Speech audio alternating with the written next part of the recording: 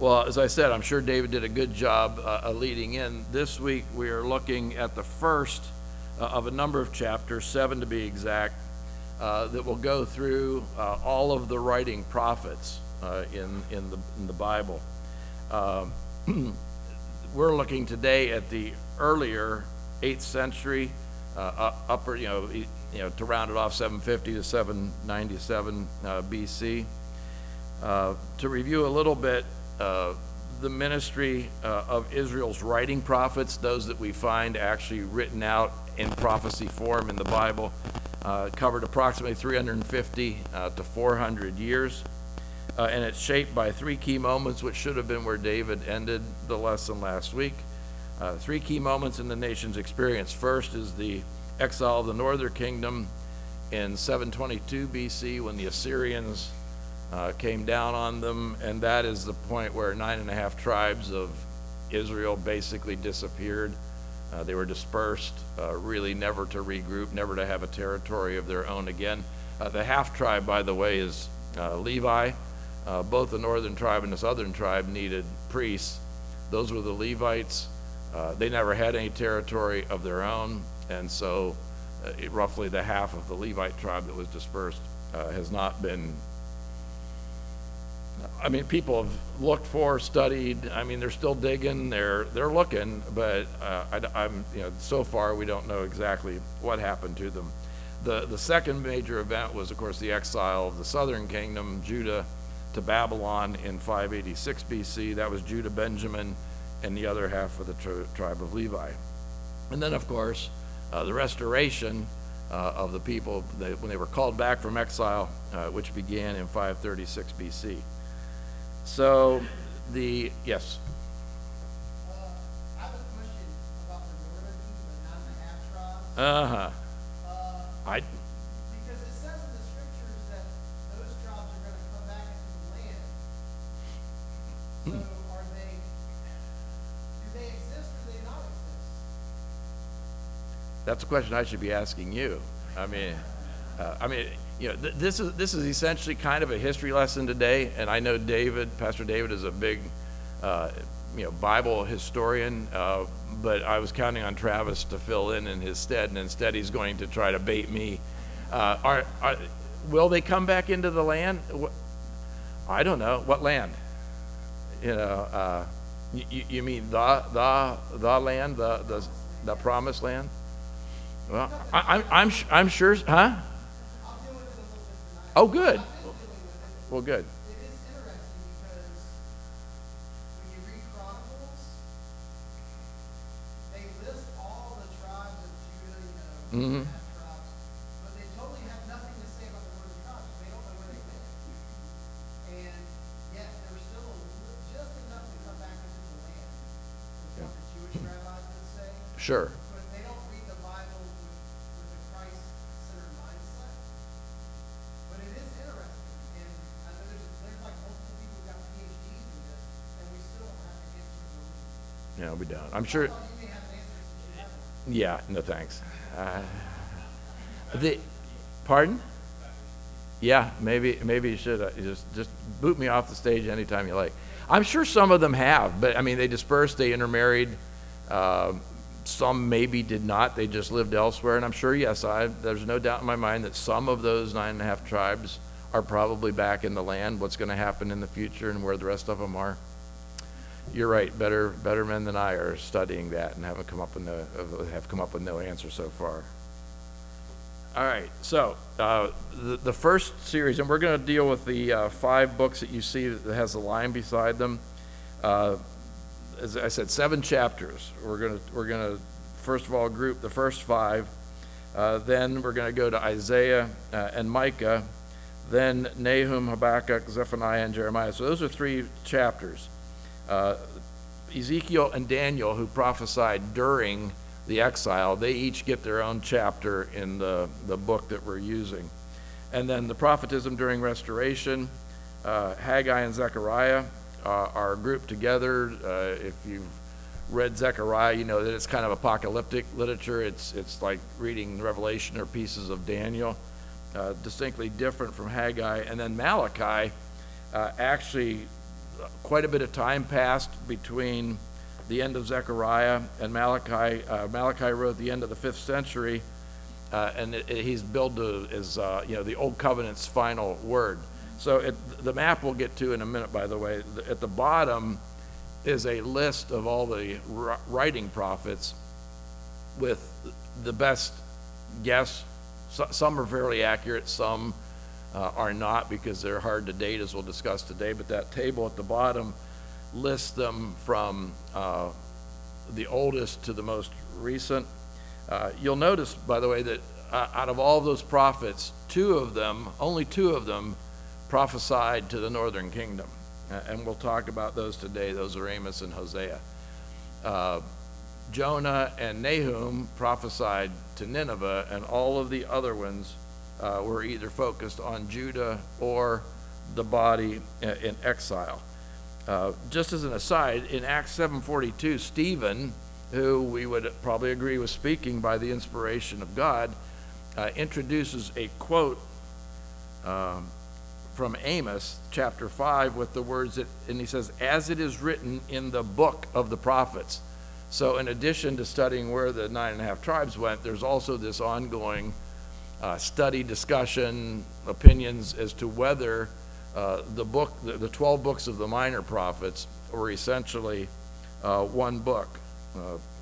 Not something that we want to discuss today, but if you've ever noticed the seeming inconsistency, again, if Travis wants to dive in on that one, that's great, but I can't answer it. I'm not quite sure, honestly, why Robertson in this book takes them in the order he does, because it's clearly not the order that they are in Scripture. And then, of course, we have to discuss which copy of Scripture are we talking about. So let's take a look. And again, this is reminiscent of when we went through the Bible and did a synopsis of each book. It's just that we're going to group them together and do them a lot faster. So a good review, I hope, for all of us. Yes? I want you to straight. I heard something. You did. So you're saying I made another mistake. the Hebrew Bible has different orders? Yeah, we'll talk. The books are the same. Yeah, I know. We'll talk a little bit about. Yes, they are. Oh, okay. So Well, so it's not like they have a different Bible. They have the same Bible. It's just the orders different. you would know better than I, but yes, there are the Hebrew Bible and the Septuagint. Yeah, basically the same writings, basically different orders. So do you? Well, we're assuming that the order was not divinely inspired, just the writings. Okay, very good. So the earlier 8th century, when these gentlemen, never mind. When they started writing, this was a period of great prosperity for both the northern and the southern kingdom. This was a height. This was more or less the peak of their territorial expansion and the prosperity under Jehoash and Jeroboam. Jeroboam was in the northern kingdom, and that's largely what we're focused on this morning. Just to give you an example, for instance, of why there was such great prosperity, is they had a lot of within their territory. There were a lot of things that at that time could not be found elsewhere. If you know where the town of Haifa is in Israel, it's directly west of the Sea of Galilee on the coast. At that point, it was the only place in the known world where they made blue and purple dyes. And if you remember, when they were making the vestments for the priests, when royalty wanted to be set apart, that was the only place that those dyes were made, and they were made from some little mollusk of some sort, some little snail coming out of the Mediterranean Sea. And I guess they just really raked in the resources from that. But let's start with, and by the way, it's called Shikmona, and now it's called Haifa. Again, it's kind of like Nineveh. Nineveh, I guess, is right on the outskirts of Mosul, and we all would have heard a lot about Mosul during the Gulf Wars. Who knew that Nineveh at one point lay buried right next door to it? So Let's start with Hosea. Hosea was a prophet to the northern kingdom during the reign of Jeroboam. He was one of only two prophets that wrote from the northern kingdom. So a lot, very few prophets wrote to Israel. One that we'll talk about actually lived in the southern kingdom but was writing to the northern kingdom. Of the two that wrote from the northern kingdom, one was Jonah, and he honestly really didn't write so much from the northern kingdom. He was just from the northern kingdom, and of course he went to Nineveh, as we'll talk about. The time that Hosea was writing was roughly the same time that Isaiah and Micah were from the southern kingdom, pretty much telling Judah what was about to happen to them. And if you remember the story of Hosea, Hosea was commanded by God to take Gomer as his wife and have children with her.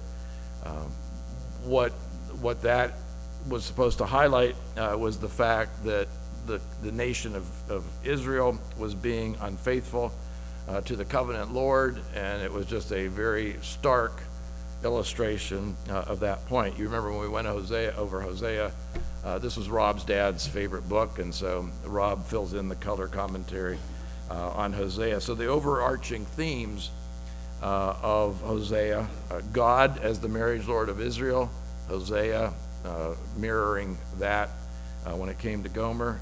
The people at the time cared much more for what they had. Remember, it was an area of great prosperity. We all tend to become a little complacent when we're not worried about things financially and otherwise, so they cared a whole lot more for the gifts, but because things were coming relatively easily, they didn't focus so much on the giver. Gomer goes her own way, as the nation of Israel did, and Hosea was commanded to reclaim her and illustrate very vividly how God has reclaimed his covenant with Israel. So the message in Hosea ends with the promise of, actually not the actual return, but the promise of a return to a fruitful land, which the people had lost because of their complacency and their worship of false gods. Interesting, in Hosea chapter 6, if you remember when we were studying covenants earlier this year, we talked about the covenant of works. Again, because of the study that goes on, there are those who suggest that the covenant of works really was not a covenant. Some suggest that all the elements of the covenant are not present. But when Hosea writes in chapter 6, this is frequently, and I think Travis mentioned this a couple weeks ago, there is a verse in Hosea chapter 6 verse 7 where he reinforces, actually uses the word covenant when he's referring to Adam's failure to be obedient to the word of God. Alrighty, Amos is the only other prophet besides Hosea to write to the northern kingdom, but he's writing from the southern kingdom. He actually lived in a town about 10 miles southwest of Jerusalem, and who knows why, because God commanded him, I guess, or called him to focus on the northern kingdom, even though he didn't live there. He announces the coming judgment on all of Israel's neighbors, and if you flip back to the map, it didn't copy as well as I would have liked, but the left edge where you stop seeing things and you can see all the towns going up, that's the Mediterranean Sea. And so what I've circled are some of the areas that Amos addressed. Some are areas or territories or kind of countries, if you will. Some are like city-states. And so I circled them all. Damascus, obviously a town up in Syria. Gaza, Tyre, Edom, Ammon, Moab, and Judah. They completely surround Israel. And most of them, by the way, now exist in what would be Israel, Lebanon, and Syria. it's not that he lets, obviously he's writing to the northern kingdom, so he doesn't let them off the hook. He just says, oh yeah, all these people are going to get what's coming to them too.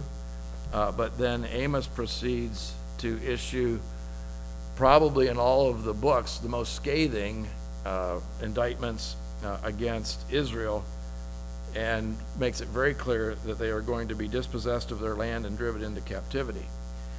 The ministry of exile is new, starting with these prophets, compared with earlier, what they call non-writing or non-literary prophets, Elijah, Elisha, Samuel, people who were clearly prophets, but they didn't write. We don't find books in the Bible that delineate their prophecy nearly as clearly.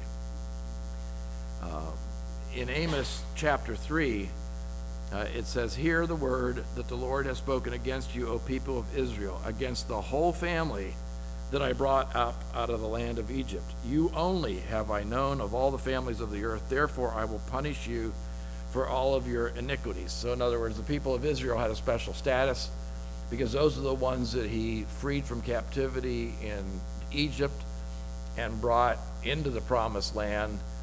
They of all people should have been obedient, contrite, and they weren't. And so because they knew, they were not unknowingly disobedient, unknowingly worshiping other gods. They knew exactly who God was and what was expected of them, and they walked away from him, and so they were going to be judged, according to Amos, much more harshly. So Amos, not until the end of chapter 9 does he halt the tirade. So the first nine, better part of 9 chapters, Amos just lays Israel and the other surrounding areas out. He is pretty much relentless. But at the end of the last chapter, he does halt his tirade, and he provides what is a certain hope. After he's told them everything that's going to happen to them, he said, but do not, you're going to have to go through this. Actions have consequences, but there is hope for you, and I'll tell you exactly what it is. And he's basing this on all of the covenants, but primarily the Davidic covenant. And so in 9 chapters 14 and 15, he says, I will restore the captivity of my people Israel, and they will rebuild the ruined cities and live in them. They will also plant vineyards and drink their wine and make gardens and eat their fruit. I will also plant them on their land, and they will not again be rooted out from their land, which I have given them, says the Lord your God. Some people rely heavily on this to, explain why, given everything that has happened to Israel, I was going to say during our lifetime, during some of our lifetimes, but Israel has, by worldly standards, defied the odds numerous times, and I'm sure this happened prior to the 20th century also, but they're still there. They may be being chipped away at, and this is the kinds of verses that some people rely on, that's saying Israel will not be defeated until it's God's good timing. It's also why, if you're getting into political theory, why a lot of people suggest that we should think twice before we turn our backs as a nation on Israel from a political standpoint. James used this great reconciliation to make the case in Acts 15 for including the Gentile people in the kingdom of God. So let me find it here. Acts 15. With this, the words of the prophets agree, just as it is written, after these things I will return, and I will rebuild the tabernacle of David, which has fallen, and I will rebuild the ruins, and I will restore it, so that the rest of mankind may seek the Lord, and all the Gentiles who are called by my name, says the Lord, who makes these things known from long ago. And so the key points he was using, of course, were David's throne has been restored. Jesus has poured his spirit on the Gentile nation. And so therefore, yes, we are going to include the Gentiles in what formerly would not have been considered to be the kingdom of God, the nation of Israel. All righty. Jonah. And I heard Travis talking to Austin, or to Axel about Jonah a few minutes before the Sunday school began. I thought, okay, well, Axel's already got the lesson. He again was the only other prophet writing from the northern kingdom, but I put from in quotes because, of course, he went to Nineveh somewhat reluctantly. Nineveh was the capital of Assyria, and Assyria at that time was home of probably one of some of the cruelest rulers that the world had known up to that point. If you read what some of the kings of Assyria did to their enemies, their captives, and even their own people that were showing discontent with the way they were being ruled, it's some pretty gruesome stuff. But Jonah in particular, remember I said Nahum also prophesied to Assyria, which is much later. Jonah had more success with Nineveh than Nahum did. But it's unique among the prophetic books for two primary reasons. And it's because it's not really so much God talking through Jonah. It's primarily a narrative about Jonah. And that's why it's more like some of the narratives that we read in some of the other historical books in the Bible. It's also unique that he was commissioned to go to a foreign nation, which none of the other prophets that we read about were asked to do. And of course we know that Nineveh repented and things were okay for a while. The book doesn't directly claim authorship for Jonah. It doesn't start out, a lot of the books in the first two sentences, who wrote it. It doesn't claim it, but if you go back to 2 Kings 14 and read what it's saying there, it's referring to him, and it pretty much places him in a context. And so we claim that he wrote that. And of course the big debate, and what Travis was talking to Axel about, he said, it's not a story. You'll hear people say that this is the story of Jonah. Jonah is not a story. A story is historically neutral. That's what the distinction we would make. And so it's not just a story. It's admittedly one of the more difficult to wrap your arms around and believe literally stories. But really what really brings it home is if you look, if you remember, and we'll go quickly to Matthew 12, 39 and 40. And this is where the Pharisees were demanding a sign from Jesus, and Jesus says, "But he answered and said to them, an evil and adulterous generation craves for a sign, and yet no sign will be given to it, but the sign of Jonah the prophet. For just as Jonah was 3 days and 3 nights in the belly of the sea monster, so will the Son of Man be 3 days and 3 nights in the heart of the earth." So if Jesus is using the story of Jonah as a precursor and to illustrate the similar episode that he will go through, the ordeal that he will suffer through, it more or less, at least in most people's minds, takes away the fact that this was just some fable that was meant to illustrate something. As I said, squelches the non-historical relevance. Jonah, as we all know, did do his best to avoid Nineveh, but he comes to accept God's determination to spare what was at that time admittedly known as the cruelest city in the world. So he went, and I suppose if it was common knowledge as to what the kings of Assyria did to people that they were not pleased with, I think any of us probably would have been reluctant to go to Nineveh too. And of course, we can't lose sight of the fact that less than 40 years later, Assyria literally wiped Israel off the map. If you look at the table on the front. And then they moved on to Judah too. In 701 BC, they weren't quite as successful in eradicating the southern kingdom, but so they repented, but within a generation, they were back to their old ways, and Nahum deals largely with that in his book. All right, now we're going to move on to Joel and Obadiah, which these two are very difficult to date because in many of the books of the Bible, you'll know that when Quirinius was governor in the 5th year of the reign of so and so, or they'll talk about historical events. So either by naming rulers or by naming historical events, which can easily be dated.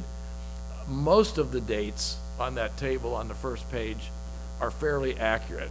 Joel and Obadiah, not so much, particularly Obadiah, but we'll get to that in a minute. Generally, these books are dated in the context of the Masoretic ordering for Travis, who's not listening to me, he's texting. So. But the Masoretic text, I'm sure it's church business, so don't let me stop you. But the Masoretic text is the 24-book Hebrew Bible, and so and Robertson, of course, says that, as I said before, these books were not ordered by divine inspiration, and so if you compare the Masoretic text with the Septuagint, they're ordered differently. So we certainly can't. The books are not ordered chronologically, as you can see from the table. And they're not ordered according to some other method, because there are different texts used by different groups of people that place them in a different order. Joel anticipates several consecutive actions in God's working of salvation. The other reason, the other way. So anyway, by the way, the dating for Joel that they place on it relies mostly where it is, canonical position, historical allusions. They don't name anything, but they kind of refer in passing to things that happened before, and linguistic elements. So there was a style of writing, it's just like, we find it hard to read Old English, but we know about when those things were written because of the way they were written, and that's how they're dating Joel. This is also, it's pre-exilic, so, but Joel is not hammering away on the fact that you will be exiled, because the judgment that he's speaking of relates to the plague of locusts that descend on the land. Just as with exilic prophecy, God certainly issues a call to repent and return, and as with most of the other prophets, there is an anticipation, essentially a promise, if you will, of being restored. And Joel is dealing much broader. He's talking about all the nations of the world are judged. There is thought that it's possible that Joel is actually the earliest of all the prophets, primarily because he does not talk about the exile, the three major things. You remember the Assyrian invasion, the Babylonian invasion, and the restoration. Joel does not deal with all that at all. Assyria or Babylon are mentioned not at all in Joel. So this was, and like I said, he's not talking about the fact you're going to be displaced. He's saying there's going to be a plague of locusts that's going to come down and pretty much wipe you clean. Joel's role, though, in prophesying or anticipating the New Covenant Pentecost is clearly established. And I put some excerpts there. It was uttered through the prophet Joel, and it shall come to pass that everyone who calls upon the name of the Lord will be saved. if you remember, when I'm not big on discussion questions, because I know that Travis and other people will chime in anyway. If there was going to be a discussion question, and we do not have time to get into this in great length unless Travis has a concise, clear answer, the question would be, who's everyone? Because, of course, we're Presbyterians. We adhere to the doctrine of election. And so it says that everyone who calls on the name of the Lord will be saved. How does that square with the doctrine of election? You have a short answer? Yes. Okay. Everyone means everyone, anyone. It's the free offer of the gospel. Okay. If you call upon the name of the Lord, you will be saved. And so the assumption is if you're not elect, you're not going to call on the name of the Lord. Okay. See, I told you. That's why we evangelize. I told you Travis would have a short answer. All righty. Very good. Lastly, Obadiah. This is by far and away the toughest to date. It's also the shortest of the prophetic books, 21 verses. It's all about Edom, which is the national embodiment of Esau. So if you look on the map on the front, is that where Paul went? Is that the area where Paul went after he had his Damascus experience and spent 3 years? Didn't he head south into Arabia or someplace? No? Huh? No. That was just something that was in the back of my head. I didn't take a look at that, but this is where Esau's tribe, if you will, that's where those people. Yes. Yeah, southeast of Israel. Okay.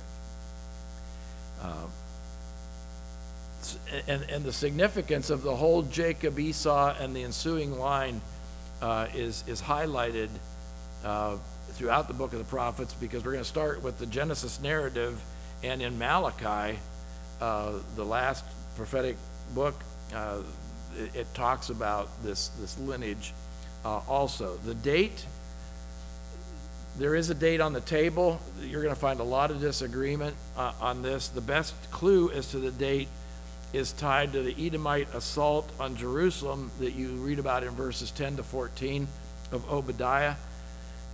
There were 4 significant invasions of Jerusalem in Old Testament history that we know of. So it speaks of one, but it doesn't tell us clearly which one. But according to the scholars, only 2 of the 4 fit the narrative, including the and one of the 2 is the Babylonian invasion in 586. However, there is no mention in Obadiah of a total destruction of the city and the temple. And the captives that whoever invaded in this narrative, the captives that they took were taken to the southwest, not east towards where Babylon would have been. So the best guess is that this was likely speaking of an invasion by the Philistines and the Arabians, which were to the west of Israel between 848 and 841 BC. And you can read more about that in 2 Chronicles 21. So that's when we think it happened. And so there's 3 major actually themes in Obadiah. The guilt of Edom, they were punished due to their pride and their mistreatment of God's people, because they failed. They considered them nominally part of God's people, but they failed to defend Jerusalem against the invaders. Indeed, they killed some of the people that were fleeing Jerusalem ahead of the invaders, and others they captured and turned over to the people that were invading Jerusalem. So, they definitely were guilty. The judgment of Edom, it occurs on the day of the covenant Lord, and this is based on Exodus, where it talks about an eye for an eye. When we were studying Romans, I think it was 12, it was mentioned that an eye for an eye is not to be taken on an individual basis. The eye for an eye was talking more about groups. So as groups of people deal with my people, I will deal, says the Lord, with those groups of people. So it was used to manage groups of people, not individuals. Just as Edom has done to Judah, so it will be done to Edom. Obadiah 18 says there will be no survivor for the house of Esau, for the Lord has spoken. The consequences of Edom's judgment, Mount Zion, which is loosely talking about Jerusalem and the Israelites, there will be deliverance. God's redemption for his people has always, I guess if you stop to think about it, it's always meant judgment upon those who are not for the Lord, or either for him or against him. And so every portion of land at that point will return to the people of the Lord. It is suggested by some that Obadiah in its entirety explains Amos 9:12, which is why it follows Amos, even though it was probably written significantly earlier. That's one conjecture. In Amos 9:12, it talks about the restoration of Israel. It says that they may possess the remnant of Edom and all the nations who are called by my name, declares the Lord. So even these people who have been particularly nasty towards the people of the Lord can be restored through Christ, the Messiah. Obadiah 21, the absolute last verse of the book. Saviors shall go up to Mount Zion to rule Mount Esau, and the kingdom shall be the Lord's. So, 2 minutes to spare. So that's a quick run through the first 5 books, the pre-exilic prophets in the early 8th century. Next time we'll deal with the late 8th century, then we'll move into the 7th century, then we'll move into the actual exile, and then we'll spend 2 weeks going through the restoration. So that's kind of what's in store for the next almost 2 months, and then we'll get back to Robinson's. He's placing all of these books in context, and then he'll more or less tie it together for us in the final 2 or 3 chapters that we can look forward to just prior to the holidays, I guess. All righty, any questions or comments? Yes. I think your first page, the exile over the kingdom, exile southern kingdom, restoration of Israel. Yes. I think that's the most important thing to understand Old Testament, because you read all these books, you have to ask, okay, what's going on? And you just figure out, was it the northern kingdom that exists, the southern kingdom exists, or were they in exile coming back from Babylon? Once you figure that out in your mind, the Old Testament's much more easy. I know for years I didn't like the Old Testament that much because I was confused. And now I'm just like, okay, even when I'm reading now, I have to go, okay, what's going on? Yeah. Where are we at in history? Because it doesn't make sense to me unless I know, are they talking to the northern tribes, the southern tribes? Who's in power? Syria or Babylon? Those are the 2 main powers. Right. The Persians. Yeah. So that's very important. And in my opinion, it opened my mind up No, to understand. I agree totally, and it's the same for me. I remember trying to, some people will try to put together a list of how to read through the Bible chronologically. It doesn't work. I mean, multiple books are writing about the same things at the same time. So, Travis, I agree totally. If you can put things into the context of those 3 major events that happened to the people of Israel, I think it does help clarify. It makes the Old Testament readings a lot easier, a lot more fun. I mean, it's like, all right. Anything else? All righty. Well, let's pray. Father, once again, we are grateful for your word. We're grateful